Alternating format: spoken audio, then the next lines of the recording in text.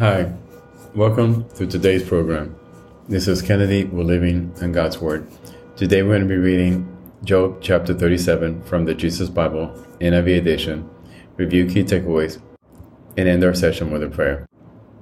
At this, my heart pounds and leaps from its place.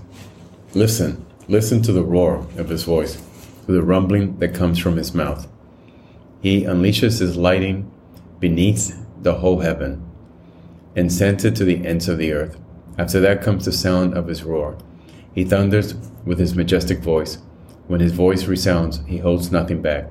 God's voice thunders in marvelous ways. He does great things beyond our understanding. He says to the snow, fall on the earth, and to the rain shower, be a mighty downpour, so that everyone he has made know his work. He stops all people from their labor. The animals take cover. They remain in their dens. The tempest comes out from his chamber, the cold from the driving winds. The breath of God produces ice, and the broad waters become frozen. He loads the clouds with moisture. He scatters his lightning through them.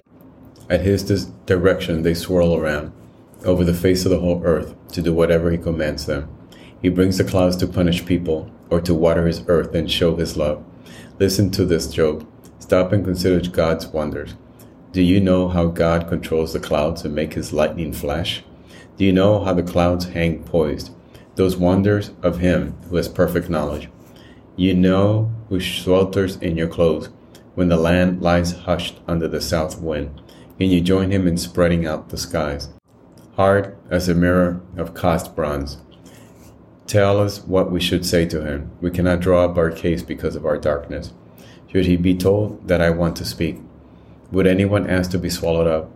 Now no one can look at the sun, bright as it is in the skies, after the wind has swept them clean. Out of the north he comes in golden splendor.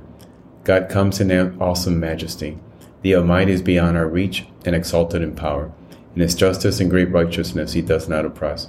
Therefore people revere him. For does he not have regard for all the wise in heart? This is the end of Job chapter 38. We continue to listen about the awesomeness and the holiness of God and his power. So let us pray. Father God, thank you so much for who you are.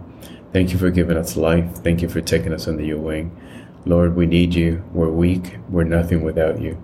We need your love. We need your guidance. We need your help. We need your strength. Father, guide us towards you. Guide us toward the light.